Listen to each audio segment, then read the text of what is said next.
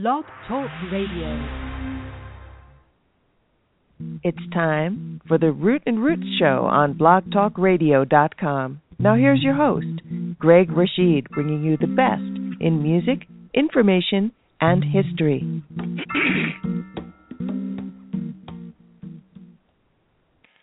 Well, good evening, everyone. This is Greg Rashid, the host of the Root and Roots Show, heard every Friday evening at 6 p.m. Eastern Standard Time, and also Saturdays at 6 p.m. Eastern Standard Time.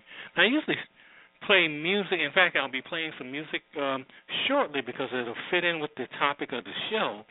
And I'm going to start off with Rockwell, Somebody's Watching Me, because it's all about what we'll be talking about, privacy, on the show tonight.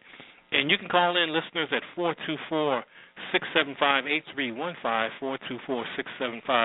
424-675-8315, because I'm very excited about the guests I'll have on tonight. But let's hear Rockwell featuring the one and only late Michael Jackson and Somebody's Watching Me on the Root and Roots Show.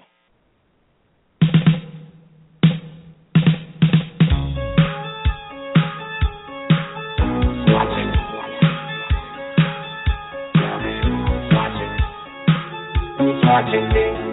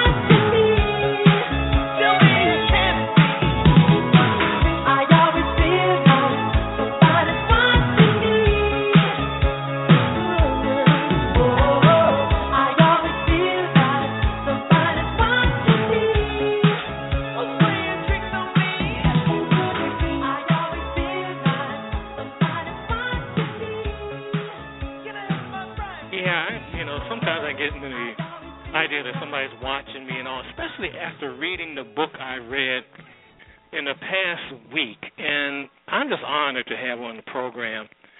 This man is a legend. I mean, he has just done everything, met everyone, and just a superb writer. And I never thought when I read his book, With Enough Shovels, back in, I guess, 1984, 85, that I would actually have the opportunity 30-some years later to actually interview him.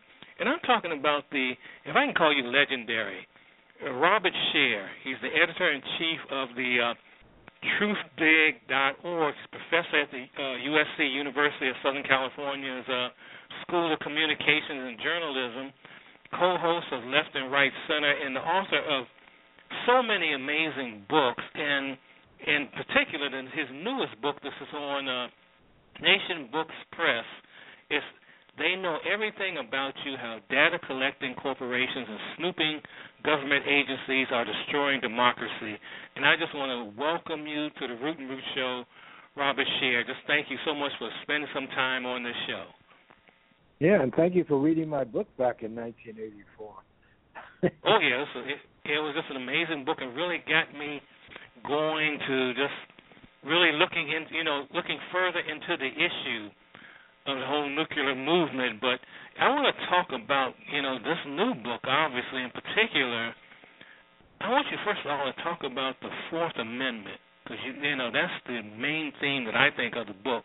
And just talk about that, in particular, talk about the Supreme Court case last year with what Roberts decided on the Supreme Court involving smartphones.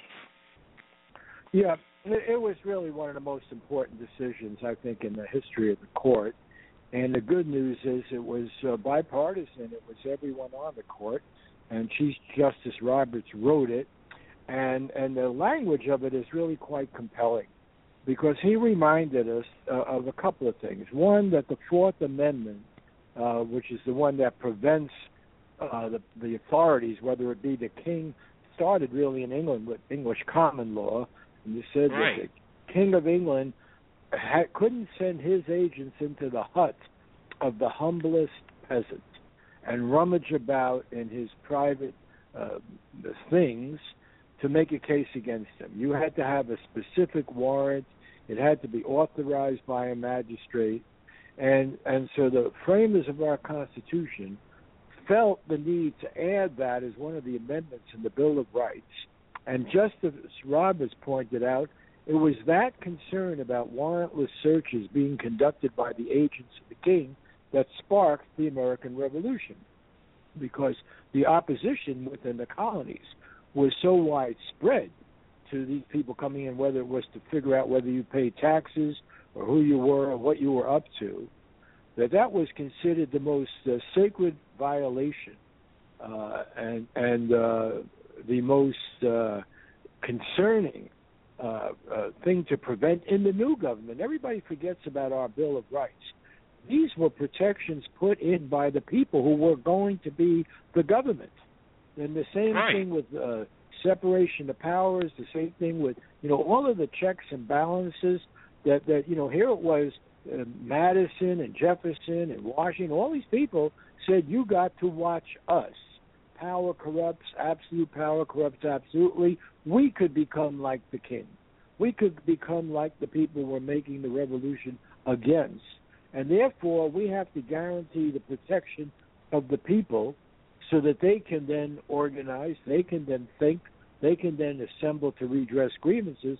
And since 9/11, we turned that upside down. We said, oh, no, it's not the government that has to be watched, it's the people that have to be watched, because the people are all full of potential terrorists and danger to the republic and so forth. And the other argument that has been made is that because of the new technology, you can't expect any kind of privacy. You can't expect to protect your information because it's all out there. And Justice Roberts addressed that specific argument. He said, this new technology doesn't make the Fourth Amendment irrelevant. He said this new technology increases the importance of the Fourth Amendment. It's precisely because you have more information on your smartphone than you could ever have in a house. All of your records, all of your conversations, all of these things, that you have to have a more robust interpretation of the Fourth Amendment. to protect it. And the case in particular involves that you're arrested and you have a smartphone on you, or a regular cell phone even. Right. And the police could not crack the code. They couldn't, even if they did, and they found all this information in your phone, all your letters and all of your records and all of your financial data, medical and everything. They could not use that to make a case against you in a trial, because that was a general, warrant. That was going after just anything you had. They needed a specific warrant that had been backed up by a magistrate. That's what the Fourth Amendment says. And this was an incredibly important decision. We'll see how readily the court will apply it to what the NSA, CIA, and everybody else is doing. But the principle couldn't have been clearer. Okay, you have a right to keep your data private, and if the government comes after, they have to have a specific reason that is presented to a magistrate. They have to have a specific warrant to go and come in and look for that thing. They can't just be looking for everything, like a vacuum cleaner. And now we know the government has been doing that, and so this was a very important restriction. And it didn't get the attention in the media that it deserves, but it does set, the gold standard right now. And it's so funny that I don't think I've ever talked about Roberts in a positive light on this show at all. So this is really, that's a precedent there too. But I think if you want to be, go ahead. Yeah. Go ahead, Robert. If you want to be positive, the positive thing here is that the companies that have been ripping off our private information, because the real problem with the Internet is a great tool. It's a great way of educating people. It's a great way of letting us know what's going on in the world. We can communicate with people who speak different languages. When I was young, they said you got to learn Esperanto so you can talk to people in different countries, or you got to learn all these foreign languages. Now you got instant translation. We can read the press from all over the world. You can do all these wonderful things. The problem with the Internet is the only business model that's making all this money that allowed it was they're going after our privacy. That's why when you're online and you see these ads pop up, whatever you've done, you just went to see a movie, 50 Shades of Grey, you got ads popping up telling you about erotic literature or something, So the targeted advertising is the basic business model on the Internet. Now, that would be okay if you knew what was being mined in your data, you had given approval, you could get rid of Google, you could go somewhere else, whatever. The thing that happened after the Snowden leaks is we learned that, in fact, this data is not just in the private sector. It's not just an enhancement to your shopping. It's not just, when they say, can we have your location when you're looking for a restaurant? You say, okay, I'll give you my location because I want to get the, Chinese restaurant near me somewhere. That's fine. But you didn't realize that you're giving your location not only to anybody else that wants to buy it, but automatically to your government, to the FBI, to the CIA, to the NSA. And that we didn't know. And what that does... Some people, if I could just interrupt for a second, Robert. Now, some people will say, well, my government is protecting me from terrorists, therefore I'll give up all my information because I don't want another 9/11 to happen. And I'm playing devil's advocate with that, but what do you play say? Devil's advocate, but then they should go live with the devil. My feeling is, then they don't understand what this whole freedom thing is about. The whole assumption of our system of government is that freedom is not a luxury to have when you have no danger and no threats. Because these guys gave us these protections when, the English could have come back. They did come back in 1812, and if the English had come back, they could have won, and they would be hanging Jefferson, and Madison, everybody from the nearest tree. These guys gave us these protections when our country was at its riskiest moment. They had the arrogance to form a new country here in the wilderness, and they were going up against the most powerful government in the world, which was England. And if England didn't do it, it would be Spain or it would be France. So they enshrined these protections not as a luxury and when you have no danger. They enshrined these protections at a time of great danger. And why did they do it? Because they said freedom is not a luxury. Freedom is a necessity to sound government. If you don't know what's going on, if you can't learn, if you can't challenge, if you can't question, then despots are going to take over. And the real danger is going to be internal. You're going to follow, false prophets here. That was their whole concern. And so when they enshrined these protections, they weren't supposed to be abandoned because we were attacked.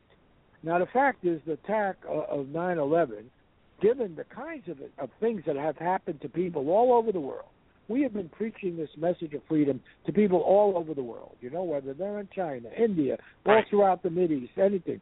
Those people have all, in their national histories, experienced threats far greater than what we experienced at 9/11, okay? We were then and we are now the strongest country that ever existed, militarily, economically, all right? And the people attacking us, they have very minor means of hurting us, very minor technologically, They don't have our aircraft carriers. They don't have the nuclear weapons. They don't have any of these things, And the fact of the matter is, people around the world that we've preached this message, they have experienced civil war. They have experienced occupation. They've gone through a lot of nightmares in their existence. I don't care what nation you pick on that map. You'll find they got a rich history of being frightened by other people, of being attacked, of being conquered, and so forth. We didn't have that experience. And the fact of the matter is 9/11, as tragic as it was a relatively minor threat to our security and well-being, okay? And yet we jumped all over that and said, oh, there goes the freedom thing, But it debased the main argument. The reason we want freedom is not because it weakens you, it's because it strengthens you. If we had freedom of information and knew what's going on, we wouldn't go have a war in Iraq over weapons of mass destruction that didn't exist, and the government knew they didn't exist. And in fact, the basic argument on this whole thing of security, the president's own commission, and he knows this, could not come up with a single example where mining the data of all the people in this country, which is what they're doing, that haystack of information to find the few dangerous terrorist needles, they couldn't come up with one example when the president, who should know better because he's a constitutional law professor, and he should be using the bully pulpit of the presidency to educate us about this. Right. Instead, what did he do? He said, we had this terrible attack, and we wouldn't have known what we couldn't figure out what the 19th hijacker in San Diego, Mindar, was doing, making a call to Yemen. Well, that was nonsense. The fact of the matter is, the FBI could have gotten that information within 5 minutes, And not only that, Mindar, the 19th terrorist, he was living at the home rented to him by an FBI informant. They were spying on him every minute. They knew when he left the country. They knew when he came back. And the CIA had him on their radar. Now, the CIA and FBI didn't talk to each other. It wasn't like we didn't have enough dots. We didn't connect the dots. And the reality is, you take the terrible cases like the Boston Marathon bombing, you take the Charlie Hebdo cartoonist in France. In both of those instances, the people who are accused of committing those crimes were well known to the police. And in fact, the guy in Paris, in Charlie Hebdo, one of them had already served time, okay? So what you needed was old-fashioned police work. Hey, what are these guys up to now? What are they doing? Where are they living? Let's go talk to their neighbors. You didn't have to collect the information on everybody in the world to figure out what those characters were doing, And so the national security argument is a phony here. There is simply no evidence that the government has come up with that this makes us safer, In fact, it makes us a more dangerous situation because we're not willing to criticize, we're not willing to challenge, and we start to get into that 1984 Brave New World. That's what I was going to bring up. Being observed. Yeah, we're being observed all the time. And when you think you're being observed all the time, you're living in a fishbowl and the government's watching you all the time, you're going to self-censor. You're not going to have provocative thoughts. You're not going to challenge anybody. You're going to go along to get along, And that has been the main experience with totalitarian countries. You got to ask yourself a question. How did the German people, who were the best educated, people in the world that had the highest level of music and science, how did they go along with this lunatic Hitler? Funny-looking guy telling them about the master race. He didn't look like he was any master race. Why did they go along? Because they got into a cultish feeling of not questioning, of accepting whatever the Nazis told them. Same thing has happened in every totalitarian situation. People get into self-censorship. They're worried about the authorities. They stop raising tough questions. They're suspicious of their neighbors, and they don't challenge. And when you don't challenge, your government can lead you by the nose into very dangerous situations, which is what has been happening to us since 9/11. And do you think that you think we're at that point about being about a totalitarian state? Is it there yet? But we're dangerously close, because what you mean by, and this was the importance of those books, 1984, Orwell and Brave New World, all this Huxley, is to remind us that the totalitarian experience does not necessarily mean having police in your face all the time. It's like the old experiment. I remember as a kid, when I was going to college, I worked in the post office for 4 years, sorting mail and everything. And in those days, people used to send a lot of money in the mail. So we knew we were being observed. But we never knew when we were being observed, because the inspectors observing us were up there on top, by the ceiling, up there patrolling. So there could be no one in there, but you still acted as if you were observed. Well, that works fine in a prison system. It doesn't work fine in a free society. Because if you think you're being observed all the time, you're going to play it safe. You're not going to go read books. Right now, because of the Internet and the way it works, you can find out what book someone bought or what movie they went to. You can figure out what page they read to in that book, who did they meet with after, what emails did they send. Here you have Hillary Clinton. She didn't trust her own State Department with her emails. That's what gets me. Right? Yeah. She didn't, she had that to should tell you something right there. That should tell you. Right. She was going to keep her email, all of it, in her computer in the garage, because she didn't trust the State Department that she was in charge of to read her email, okay, with all of their claim restrictions and what have you. And yet she attacked Edward Snowden as a traitor for telling us that the government, which she was part of, was snooping on all of our emails.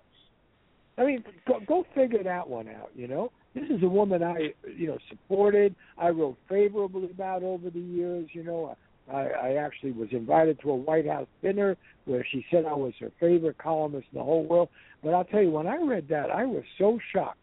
Just think of the arrogance of that you telling the rest of the American people you don't even have a right to know that the government is grabbing your email from Google and breaking into their fiber optic cables, breaking into what a private company is doing to get your email. They don't even trust Google to do it. They're gonna get a backdoor there and go in and grab this thing, and you actually trust the government so much so we won't even tell you that they're doing it. I mean, one of my arguments is, if you want to do this and you need to do this, tell us why. Tell us why you got to look through all our emails. This is supposed to be a representative republic. Tell us what you're doing and why you need to do it. And then we can vote you out if we don't want that, or we can leave you in power and go ahead and do it. But they didn't do that. They lied to us about it. They kept this dark a secret. Has anyone actually said why? Because I was looking in your book, I don't see any whys. And folks like Google and their connection with NSA and all that, has they actually explained why they are doing this? Well, they claim now that they were forced to do it. I think the record is a little murkier than that. What happened was they drank the Kool-Aid. They were saying, come into the government. We're going to work with you. We'll make your systems more secure. And it's what President Eisenhower warned about when he warned about the military-industrial complex. Well, we now have a military intelligence complex. And you co-opt these people. In the book, I discuss how the CIA even formed over 200 Silicon Valley companies, gave them money, gave them access to information. One of the biggest data mining companies that I only recently learned from some leaked documents that were around, that they actually do the data mining in the Los Angeles Police Department, where I live. They do it in New Orleans Police Department. They do it for every national intelligence agency. It's a privately held company that was initially started with money from the CIA, and that was their only customer for 3 years. So you have the CIA doing something that's against its charter, meddling around in domestic American life. They're not allowed to do that, and they form these companies that are ostensibly private. They get to grab all your data. So there was a far too close a connection. The Internet itself was started as a government project under the DARPA. That was in the case of a nuclear war. You were supposed to have redundancy. It became people started to see it as a big way of making money. It's made an enormous amount of money. And so this marriage between the government and the private sector has been long-standing. And until Snowden came around, they wouldn't own up to it, these private companies, you know. But we've now learned not only that their connection was so intimate, but also when the companies started to worry about it, the government then threatened them with jail time and big fines. And you had it very recently, by the way.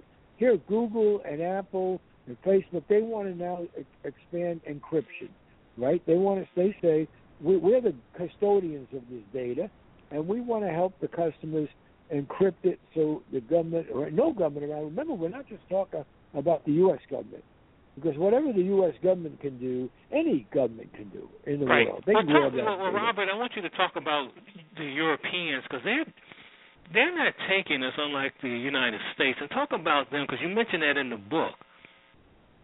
Yeah, you know how great it is to be interviewed by somebody who's actually read the bloody book? You know,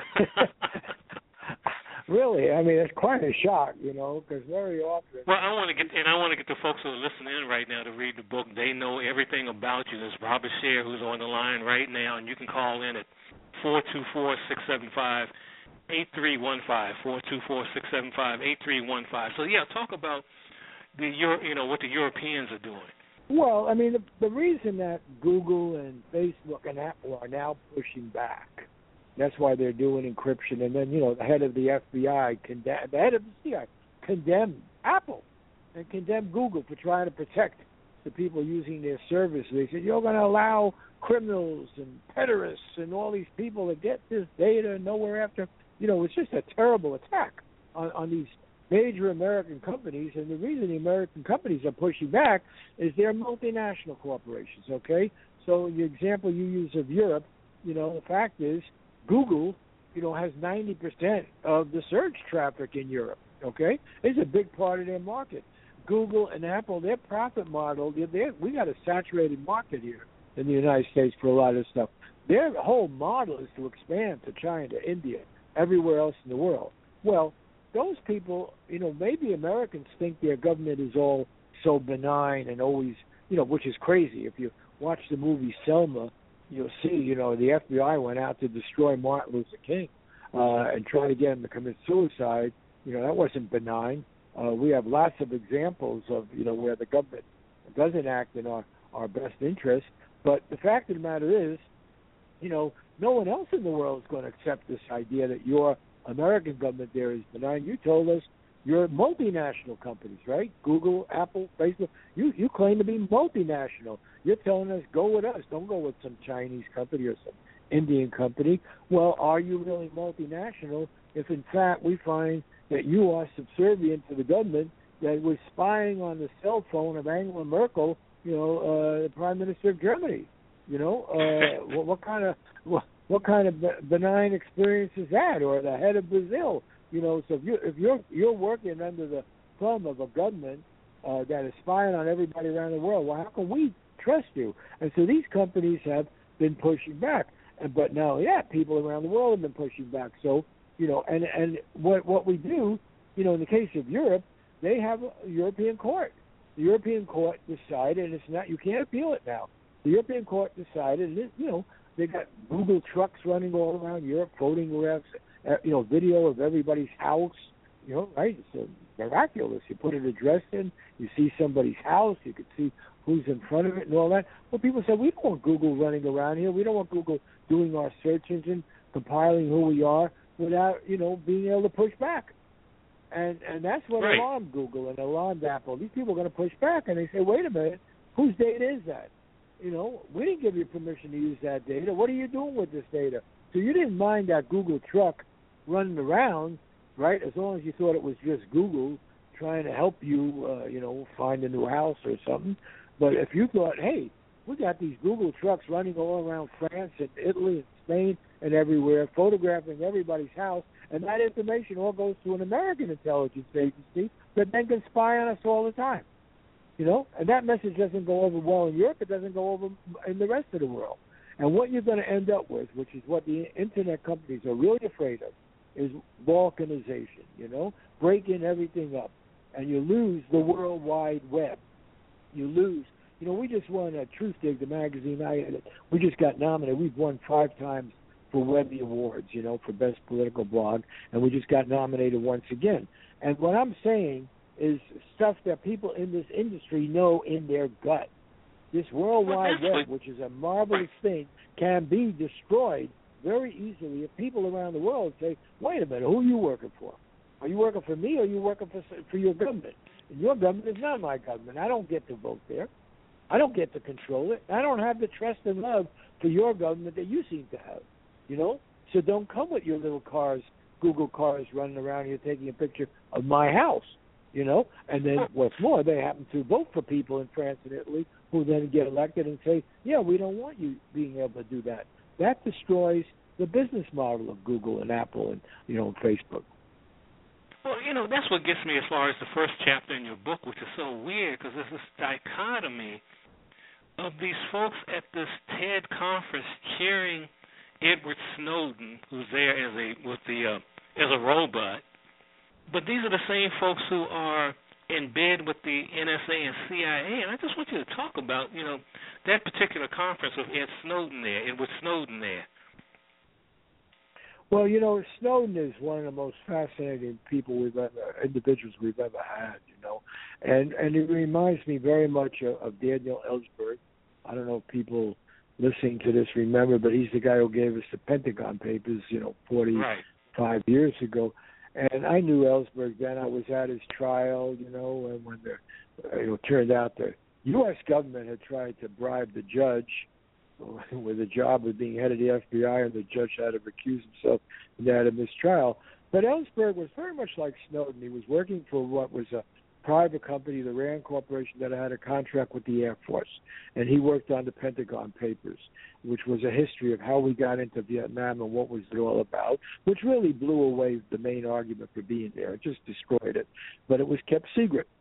And Ellsberg had believed in the war. He'd been a Marine. He'd been, carried a gun in Vietnam as an advisor. He was high up in the Pentagon. And then he worked on that study.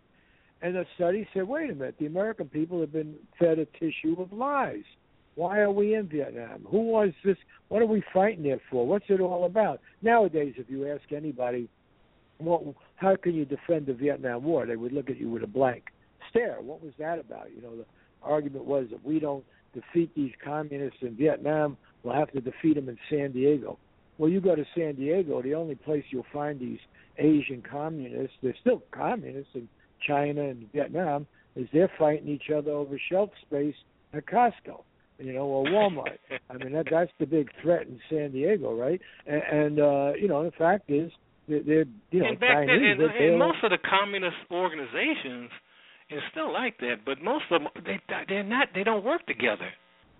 They never did work together, Yeah. Well, we knew that from Yugoslavia. Yugoslavia broke away. Little Yugoslavia under Tito. He said, hey, I'm a nationalist. I'm Yugoslav first, And that's what was going to happen. And it did happen in Vietnam. Ho Chi Minh, he was a nationalist leader. They'd been fighting the French. Now the American comes in and they're going to take the place of the French is going to fight them. I knew that. I was there in 64, 65 writing about this. Everybody knew that, but they didn't tell us. The so-called experts. And what the Pentagon Papers told us is what the government knew. This thing was a fraud. And in fact, we lost in Vietnam in the most ignominious defeat in American history. And what happened? They didn't invade. They couldn't invade San Diego. They didn't have any kind of boats that could cross the ocean. I mean, the whole thing was nuts. But what happened when they lost is they went to war with, who did they go to war with? They went to war with another communist country. The Chinese and the Vietnamese were shooting at each other over their border, over where the border is. And they're still fighting over some islands that have oil near them, They're fighting right now. They're occasionally flaring up. They're denouncing each other. So this whole idea of a monolithic communist movement in the world that was going to threaten us was a fabrication. That doesn't make them nice guys. It doesn't mean you'd want to live under their rule or anything. It just means they did not represent the threat, that was pictured. And the Pentagon Papers, which was highly classified, more than the material that Snowden had access to, revealed all that. So Daniel Ellsberg went up the street on Pico Boulevard, which I happened to be stuck in traffic just a few hours ago, and I actually went by the place where there was a copy shop there, copy place. It's hard to make copies in those days back in the late 1960s, early 1970s, and then he Xeroxed this stuff, and he tried to give it to some senators, just like Snowden did, and then they were scared. He gave it to the New York Times, and they printed it, and then a judge stopped him, and he gave it to the Washington Post, and that's how we learned about this stuff. And we learned, what most people know now, that the Vietnam War that took the lives of almost 59,000 Americans, had one of them, Ron Kovac, he not lost his life, but lost 3/4 of his body. Speaking of my class last week, he's got real medical problems that continue. And then you have the 3.5 million Vietnamese and Indo-Chinese people who got killed in that war, and nobody can make sense of it. Right now, you got this whole thing is supposed to be done to stop terrorism. Terrorism is being presented the same way communism was, undifferentiated. I'm glad I was simple. about to ask you about that. It's such garbage. Proceed. It's such garbage. Like I do this radio show that's left, right, and center. I just on it this morning, and my conservative opponent, he's trying to explain, well, we got to stop Muslim fanaticism. Which Muslim fanaticism? The Muslim fanaticism we support in Saudi Arabia because they let us get their oil and they cooperate, the same Muslim fanaticism in Saudi Arabia where 15 of the 19 hijackers on 9/11 came from with perfectly legal Saudi passports, or when bin Laden came from, or where most of the money that backed Al-Qaeda came from, that's the Muslim. No. Then some other guys. Well, it's ISIS. Well, ISIS is a movement that, hey, we thought they were pretty good freedom fighters when they were going up against Assad. Well, he wasn't a Muslim fanatic, right? He's more secular, and he backs minorities. He's not even backed by the Muslims. Okay, and then you got the other enemy, the Shia, and you got Iran and Iraq. Okay, are they the Muslim fanatics?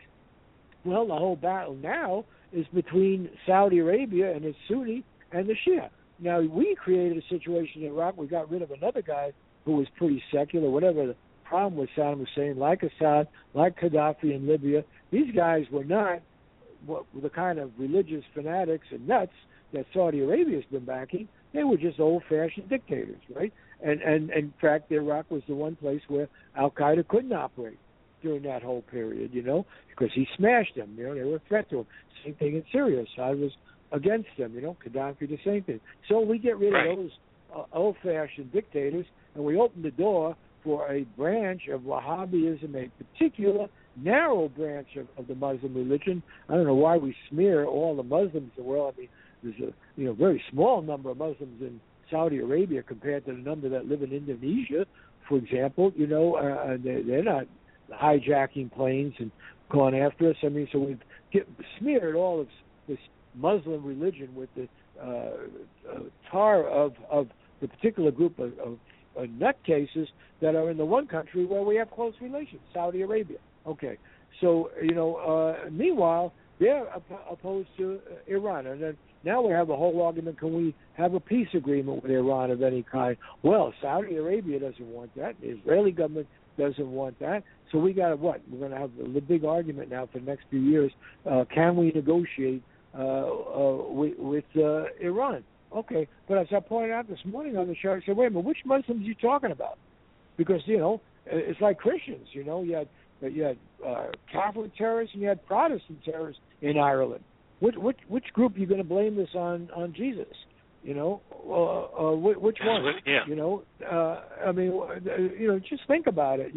We don't think rationally about these things. Yeah, people use religion. Yeah, people use Karl Marx. Karl Marx was rolling over in his grave, we're using something called communism, Well, what was that about? Right now, the President of the United States has said, I heard him today saying, hey, maybe we should take Cuba off the terrorism list, We're going to now open up to Cuba, allow more tourism and so forth, maybe have an embassy there. Well, how did we ever get to think of Cuba as this great menace to the United States?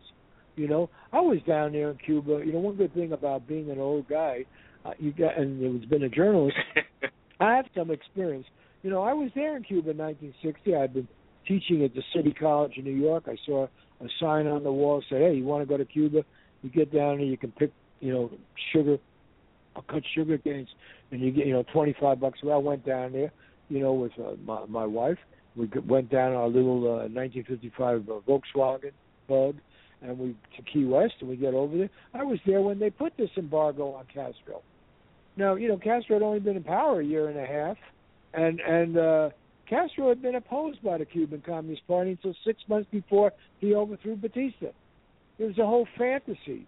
I don't know if you remember, but Castro came up to Harlem. He was at the Hotel Teresa. You know, the thing that was alarming about him is that people liked him. You know, so people who wanted to go back to the old way. There's a book that I have about him when he meets Malcolm X and the whole experience being in Harlem. It's really something. Now, I want to get back. Treating him. Yeah, go ahead. Yeah, I just want to get back, you know, to the. I mean, you are a fountain of just information. I mean, I could talk to you all night. I know listeners want to get in here at 424-675-8315. I'm sorry, I didn't mean to interrupt you, but is this clear? Because I'm talking on a cell phone. I have a landline. Yeah, it's very clear. Yeah, it's very clear.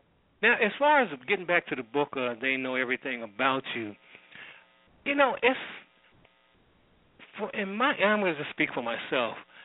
I got very depressed, but then you have some hope at the end, and I just want you to talk about the hope, because it seems like there's nothing. I know some people who want to get completely off the grid, not be on anything, be it the internet, cell phones, you name it. Lots of luck with that. Yeah, lots of luck with that. You can't function without it anymore.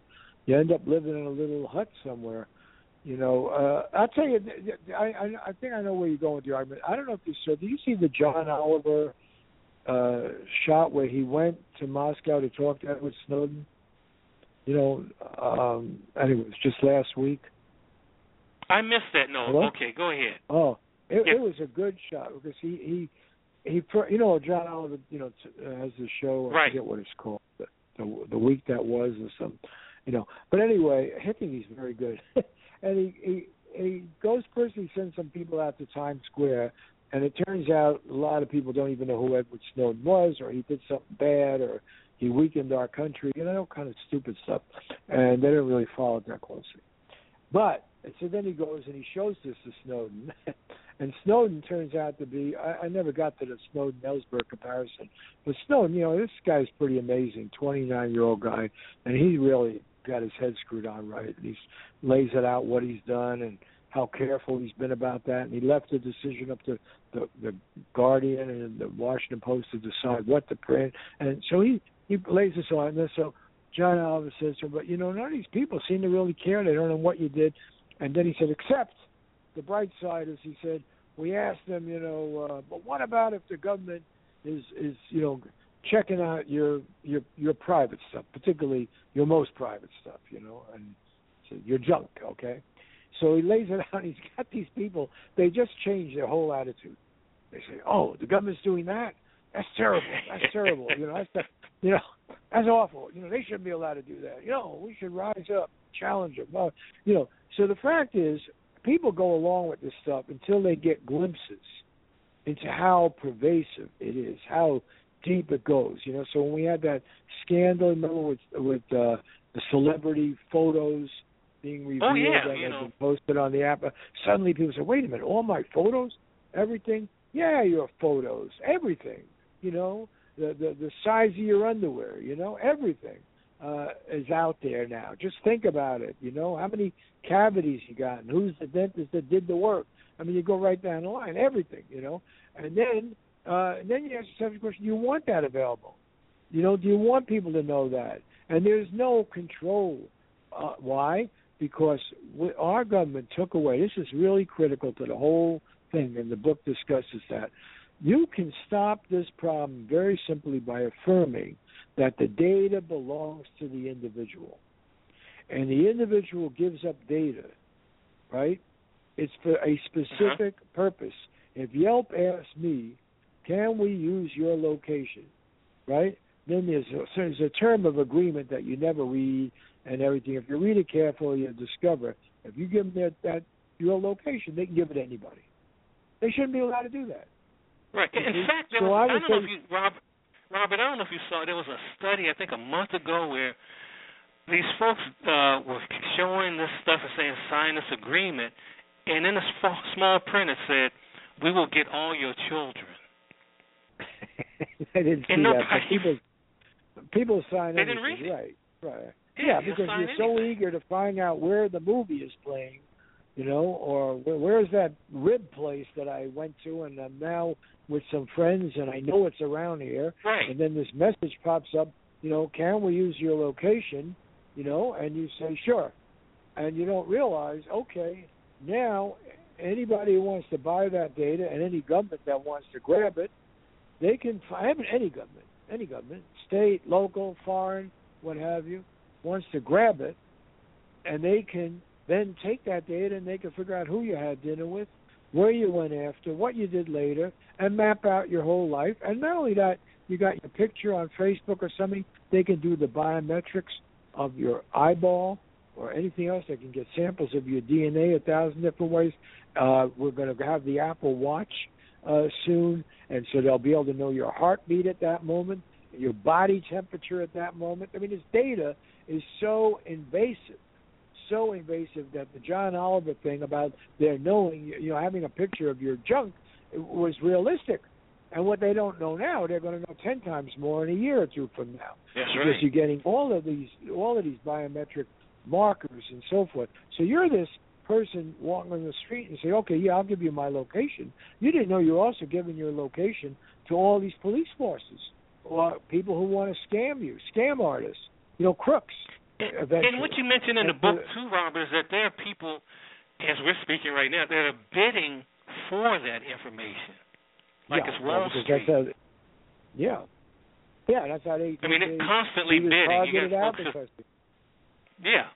Right. Yeah, they're bidding for the space near your Gmail. I always ask people, people are really deliberately stupid about this because they want to lull themselves into a feeling of confidence. We all do it. Trust me, I gave my thumbprint to Apple about 30 times already today, maybe 50, all right? I use an Apple iPhone 6, and boom, right. I'm stupid in doing it. I know so much about this, I shouldn't do it. No, I do. I'll admit, but the convenience of the moment, I got, I'm stuck, I'm late. I want to get there. I got to meet somebody. I'm meeting somebody for an interview now. Boom. Yep. Check me out. Tell me how I get, 8 blocks from now and show me a little map. Yeah, okay. And I, even though I've written this book, I'm not going to stop doing that, knowing that people all over the world eventually are going to be able to know exactly what I did for the last 5 hours. And now, if you had any totalitarian government in the history of humanity, okay, asking you to give them your thumbprint, your fingerprint, every time you make a move, every time you get up from a restaurant and go somewhere else, every time you go watch a movie, every time you do anything, order a coffee or order a beer or whatever, and they can take that thumbprint and connect it with somebody else's thumbprint and say, oh, you had that beer with the following 3 people. And then 2 of them left 20 minutes later, but another one went home with you. And then what you did is you put on a movie on television. This is the movie you watched, and then you made a phone call, and then the person you were with, they left. You have a surveillance system, that this is what we mean by totalitarian. And it works because people have been lulled into a false sense of security. That's the whole drill here. The ultimate totalitarian model is to get you to think that there's nothing going on that you should be wary of, okay? And to let other people think for you. Yeah, this is just for your convenience, and we're going to make you safe. And in the process, you're going to lose your freedom, but what was that anyway? I can't even remember what that was because I don't believe in elections anymore, and I get the same crooks all the time, and cynicism becomes the order of the day, right? and this That's ability to track people is incredible. Now, what we are is at the very beginning of this whole revolution against privacy. We think we're pretty far advanced, but we're really only at the beginning. And the ability, in a matter of just 2-3 years, to track people instantly, constantly, and now you've got all these supercomputers and this massive data storage, which gets cheaper and cheaper, that you'll be able. I mentioned earlier the example of Martin Luther King. I happen to know a lot about it because I published Martin Luther King at times when others, like the New York Times, didn't, like when he gave the famous speech at Riverside Church, and I knew the man. And when I got a hold of some of these documents and could read these documents about what the government did to King, I even interviewed the number 3 guy, Deke DeLoach, in the FBI, who was sort of helping organize that. So I've been on top of that story forever. And you think about what they did with Martin Luther King was so primitive to what can be now done effortlessly. So, okay, you wanted to find out, you want to blackmail Martin Luther King. That was the point of the exercise, destroy him. So you had to get somebody to have the hotel room next to him, or you had to tap into his physical landline on the phone, right? Or you had to follow him in a car or on foot, see where he's going. That was all cumbersome. The record keeping was cumbersome. You didn't have computers. You had to file copies. They were put in file cabinets. Somebody had to read those things. And then no one could, how would you make a correlation between what you had on that guy and what you had on, 20 other guys, let alone 20 million other people, right? Now, with this new technology, you don't have to be anywhere near King. You could be monitoring from another country. As long as you have access, right? You have access to his banking account. You have access to his library account. Everything. And because of supercomputers and data storage, you can correlate that with 20 million other people. And then you can frame people innocently or intentionally. There's the example of the guy in Portland, who they got erroneously because he correlated with something somewhere, and the next thing you knew, he was dragged out of his house in front of his children and everything else, and it took him forever to try to get that sorted out. So, we don't know what watch list you're on or who you're having coffee with who was on some watch list, whether they should have been on that watch list. And the main point to take away from this is we have turned the American experiment in representative government on its head. So instead of our feeling free and open to watch and criticize our government because they have power over us, it is the government that has now total license to monitor us and treat the citizenry as objects of suspicion. That's the takeaway from this. That certainly is. And Robert, I really want to get you on again because I think we're just warming up with this. But you were just, anytime you read a book or an article I'm on and you want to talk to me, I'm happy because I can't tell you. It takes the work part out. When I got to first tell people what's in the book, it gets really tedious, and then it's a pleasure talking to you because you're familiar with the materials. So I want to thank you for giving me the opportunity. I want to thank you for writing this book and everything you've done over the years. And we didn't even mention the fact that you were the editor of Ramparts way back in the 60s and all. Yeah, and Ramparts is where we exposed the CIA meddling in everybody's life, and that helped cause the church committee, and then all of that's been wiped out. What this book is about makes what we did in Ramparts look like, a party trick or something. It was really minor compared to what they do now. Oh, it is, and it is something. But, Robert, I just want to thank you for being on again. I'll be calling on you many, many times. Just thanks so much, and thanks for writing this book. You just take care. Take care. Bye. All right. And again, that was Robert Scheer. The book is They Know Everything About You, How Data Collecting Corporations and Snooping Government Agencies Are Destroying Democracy. It's on Nation Books Press. And I think everyone, if you have a cell phone, if you use a computer, if you just are living, I think you need this book. This is one of the most important books I've read in a long, long time. and I read a ton of books, but this thing is just amazing. And Robert Scheer, he's a legendary person as far as journalism and just seeking out the truth. And go to his website, truthdog.com. Let me make sure I got that right. It is, it's truthdog.com, also truthdig.com. His online magazine. Also, listen to his show Left, Right, and Center. It's on NPR, it's KCWR on the West Coast. You know, he's just amazing, guys. So I'm just happy to have him on. But the main thing that came out of this is this freedom. And I'm going to play right now because Robert kept mentioning the words freedom, and we're going to play right now Pharoah Sanders.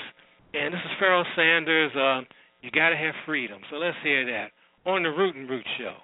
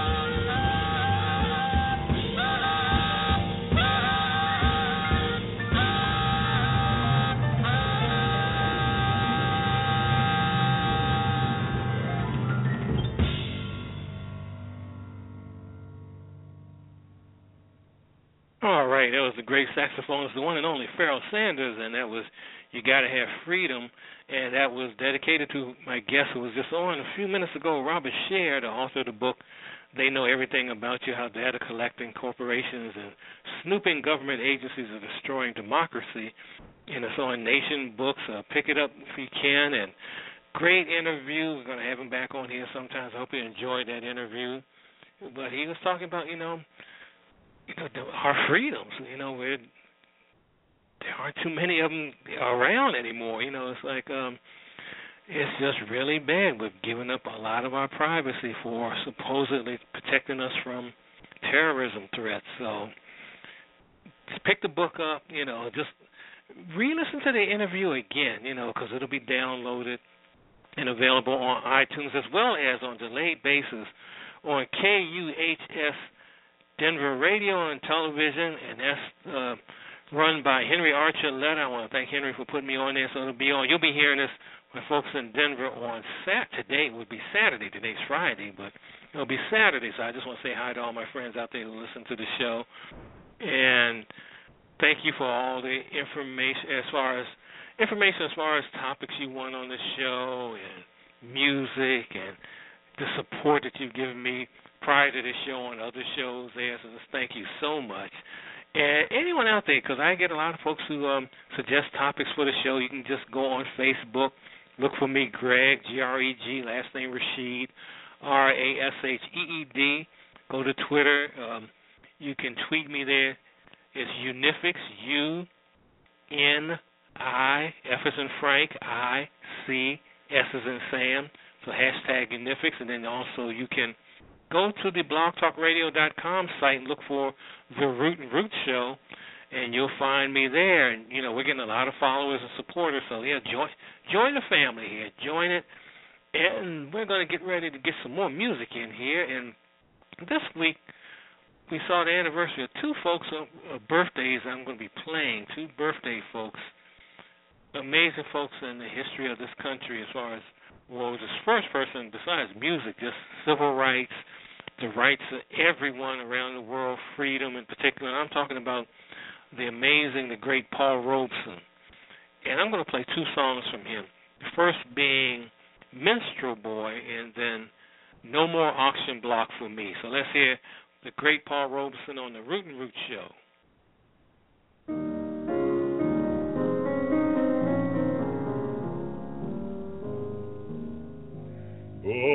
Minstrel boy to the war is gone, in the ranks of death you'll find him. His father's sword he had girded on, and his wild heart slung behind him. Learn thou song, said the warrior bard, all the world betrays thee. One sword at least thy right shall guard, one faithful heart shall praise thee.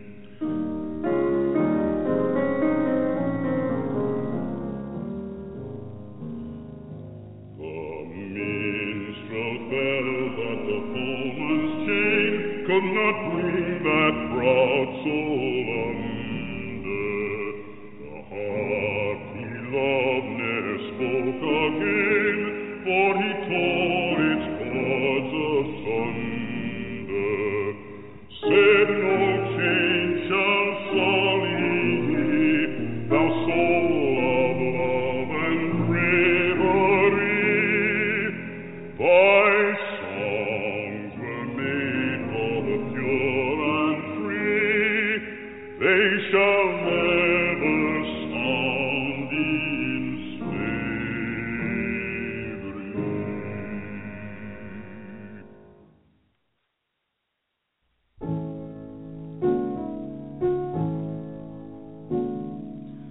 No more auction block for me. No more, no more. No more auction block for me.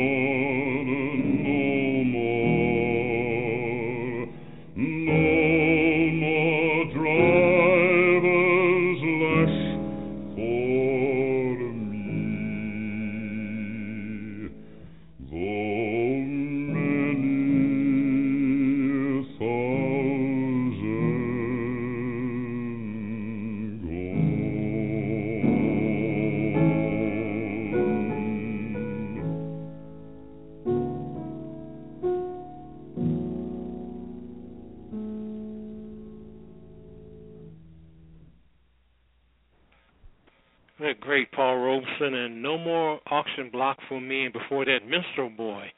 If you don't know anything about Paul Robeson, if you have not read about him, I suggest you immediately go to the library, Google him. I'm using Google after we talk negatively about Google, but get online and just look him up. Look him up and learn some things about him, and learn that he was more than just a entertainer, that he was one of the folks that really was instrumental as far as the civil rights in this country, that he was instrumental as far as opening the doors for international relationships. And also, in this date, today is the day also of 1947, April 10th, is when Jackie Robinson signed his contract to become a Brooklyn Dodger. And he ended up playing baseball on April 15th in the major leagues, but he signed his major league contract on the 10th. And Paul Robeson, along with Lena Horne, Sam Lacey, and so many other folks, and people forget about Lena Horne's role in, as far as getting Jackie Robinson in baseball, but Paul Robeson, Lena Horne, and Sam Lacey, and so many other folks, they worked tirelessly to break the barriers of the segregation in Major League Baseball, and they eventually were able to do that. And that's a forgotten fact about Robeson and Lena Horne, something that Google that too, check that out. But we're going to get to more music here and celebrate another person that had a birthday this week. In fact, it's the centennial birthday of the one and only Billie Holiday. I'm going to play a number of Billie Holiday songs in this segment, and I'm going to start off with the one that actually, and it's appropriate now because what's going on as far as a number of the killings that have gone on in this country with black men. I'm going to play this, Strange Fruit. We're going to start this segment off with Billie Holiday and Strange Fruit. So let's hear that. It's all about lynching. So let's hear this on the Root and Root Show.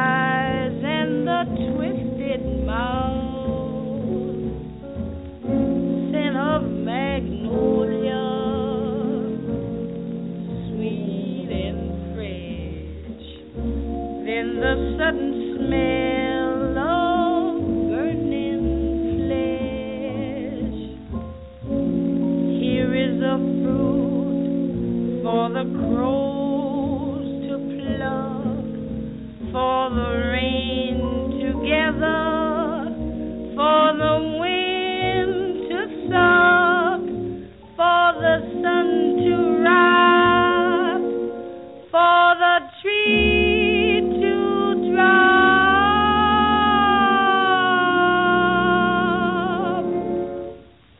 Here is a strange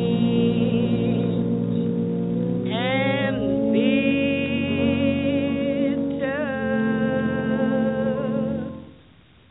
cry.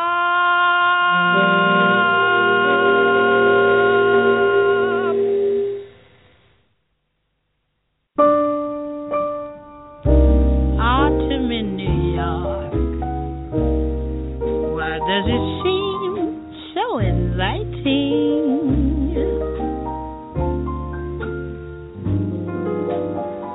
Autumn in New York, it spells the thrill of first nighting.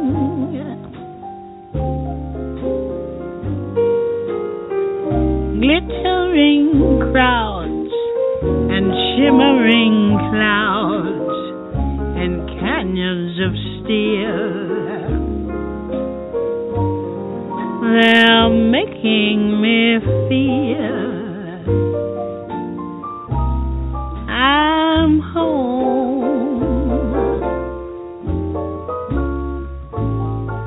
It's autumn in New York that brings the promise of new love.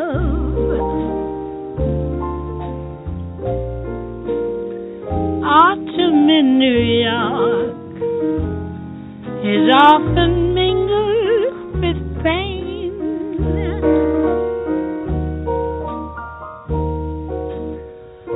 Dreamers with empty hands may sigh for exotic lands. It's autumn in New York. It's good to live it again.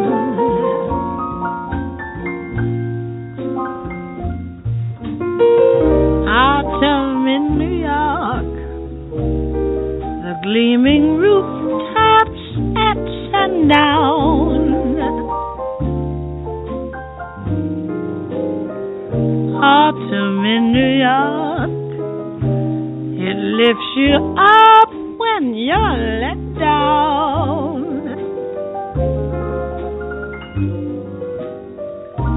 Jaded Rouet and gay divorcee who lunch at the Ritz will tell you that it's divine.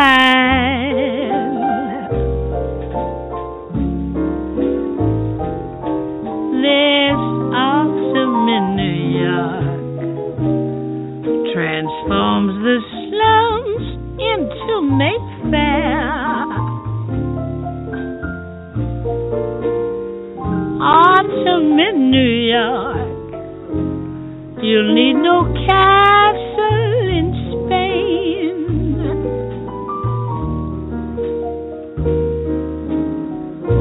Lovers that bless the dark on benches in Central Park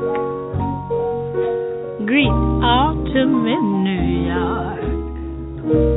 It's good to live it again.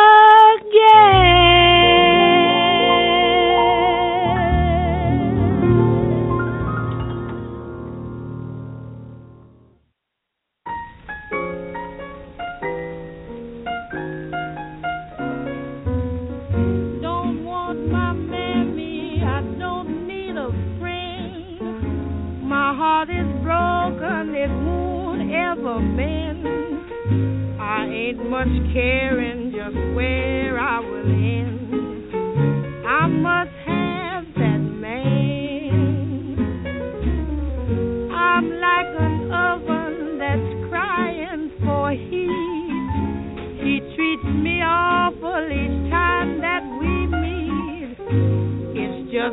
lawful how that boy can cheat. But I must have that man. His heart is Hades, a lady's not safe in his arms when she's kissed.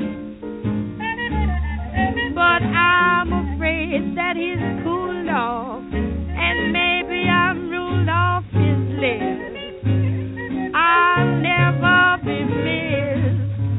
I need that person much worse than just bad. I'm half alive and it's driving me mad. He's only human if he's to be had. I must have that man.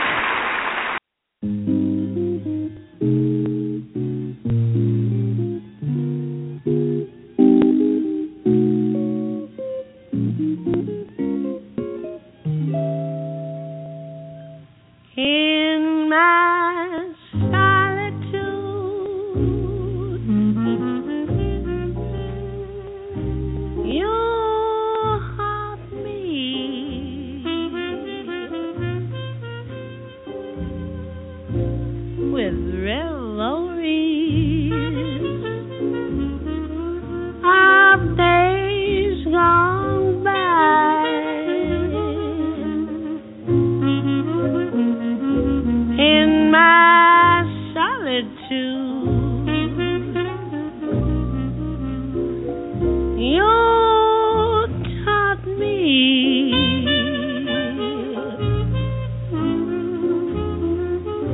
with memories that never die.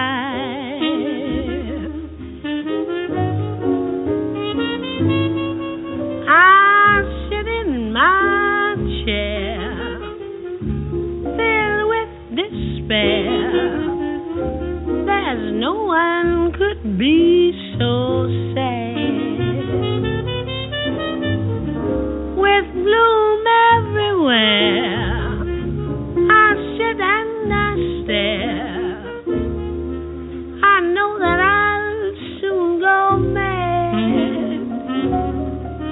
in my solitude. I'm praying,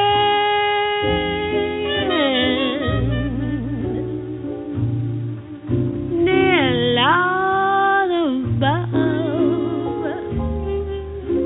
send back my love. I sit in my chair filled with despair. There's no one could be so sad. With gloom everywhere, I sit and I stare. I know that I'll soon go mad in my solitude. I'm praying,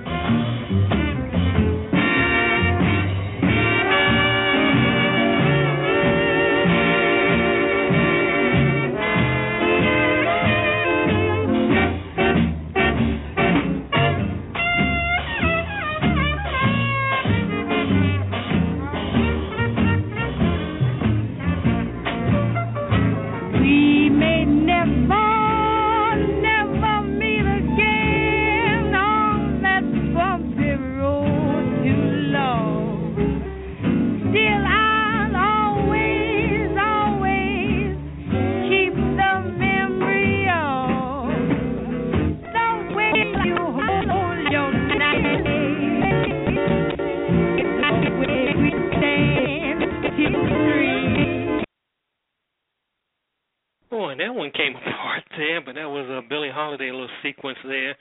That was They Can't Take That Away From Me. Then we did before that Sun Showers, then Solitude, Lady Sings the Blues, I Must Have That Man, Autumn in New York. It feels like autumn in New York here, even though it's supposed to be spring, but it's a little chilly.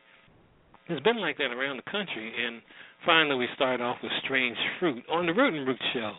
As we get to more music here, and I'm going to play right now. I think we'll do Jason Moran. I think we'll do some Jason Moran and that the Planet Rock. You know, that was the little kind of disco house party song, and this is Jason Moran, the pianist's interpretation of it. So let's hear that on the Root and Root Show.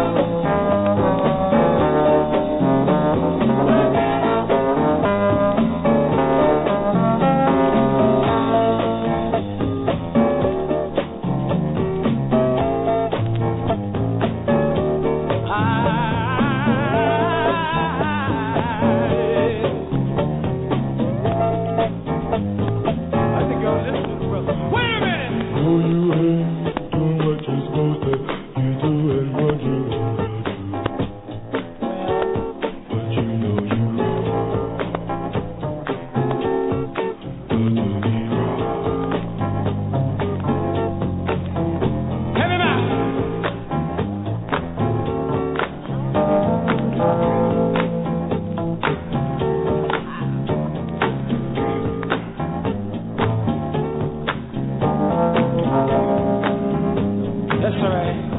Everything's all right.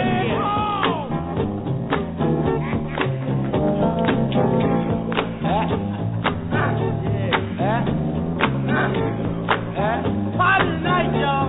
Hey, Trap game. Everything's everything, y'all. Pass the joint.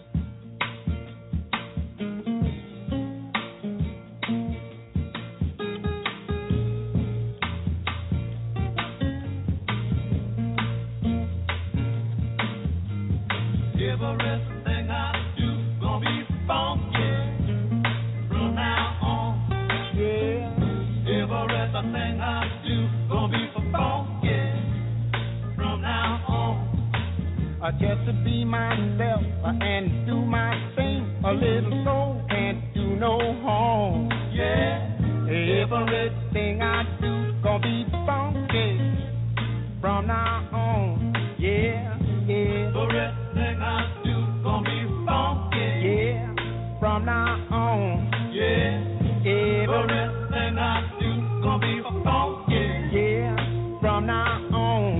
Yeah.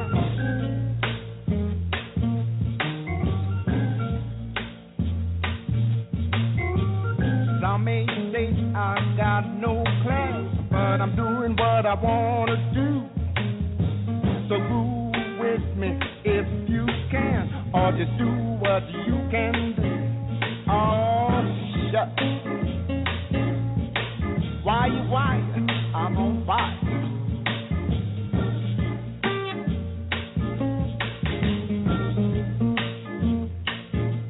Yeah, everything I do gonna be funky from now on.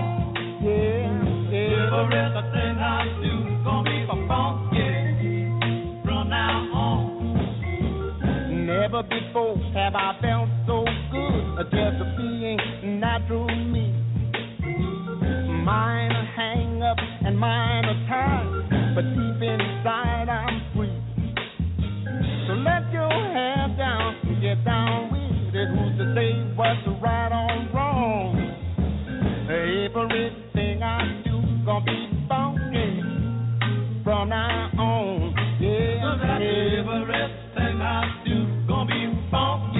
Yeah, from now on. Yeah, everything I do gonna be funky from now on. Yeah, everything I do gonna be funky from now on. Everything I do gonna be funky from now on. Oh, yeah. Do your thing.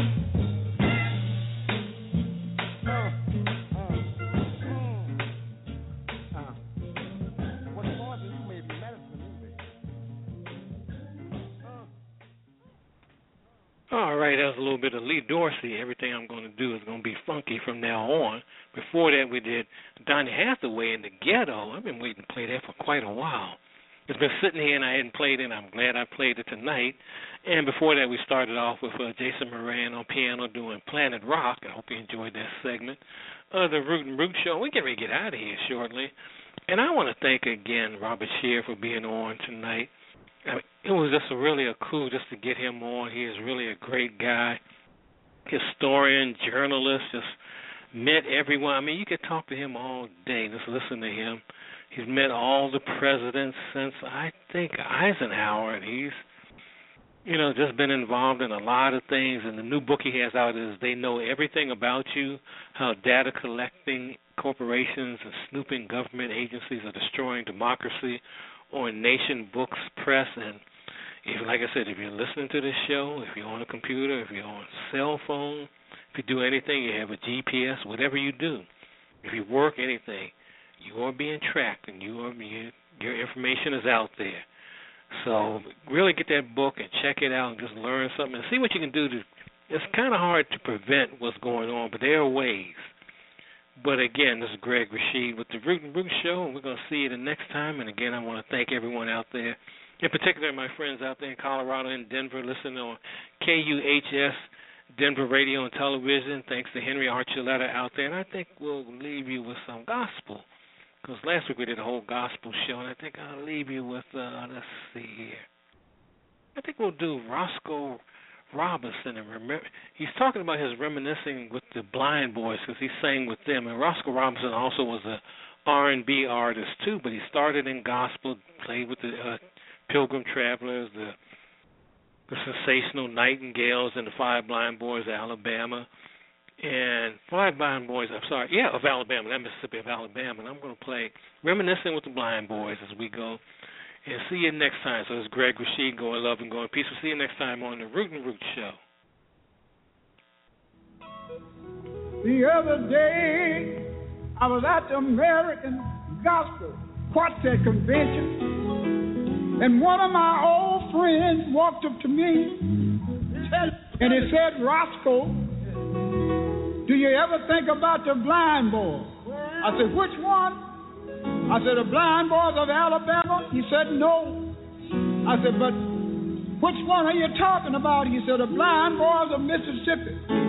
I said, "Every day of my life, I can still hear Shorty, Lord, JT, and Lil Axe singing along with me.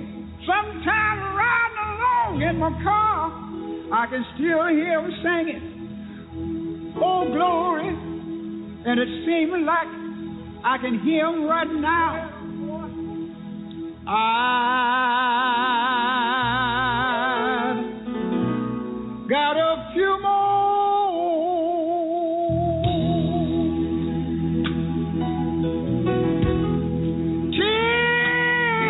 tears to shed. I've got a few more.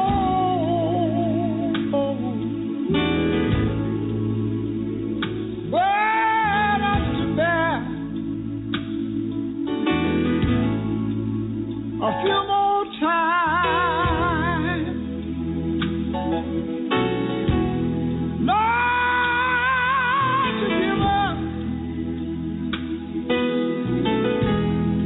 to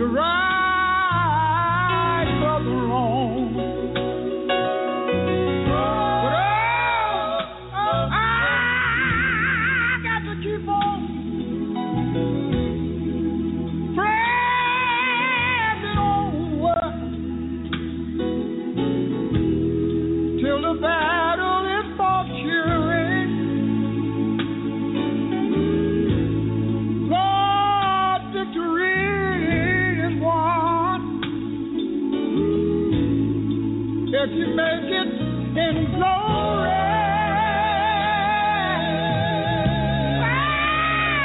Oh, before I do cheering, save a seat for me.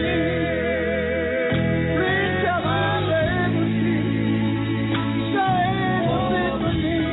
Listen, it seems like yesterday I'd be riding along in my car, and I'd look in my rearview mirror, and the blind boy would be talking and smiling. And I said, blind boy, how could you smile? And you can't see how to put one foot before the other. I said, blind boy, how could you smile? And you can't even see the birds flying in the air. And one of them told me, said, that's all right. I don't worry about it. Because there's a man over the river.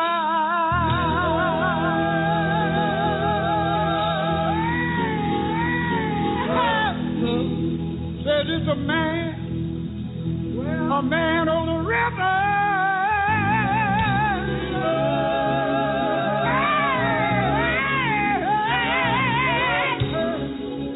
That man is giving. That man is giving. That man is giving water for the thirsty, bread for the home, shelter for the outdoors. That man is giving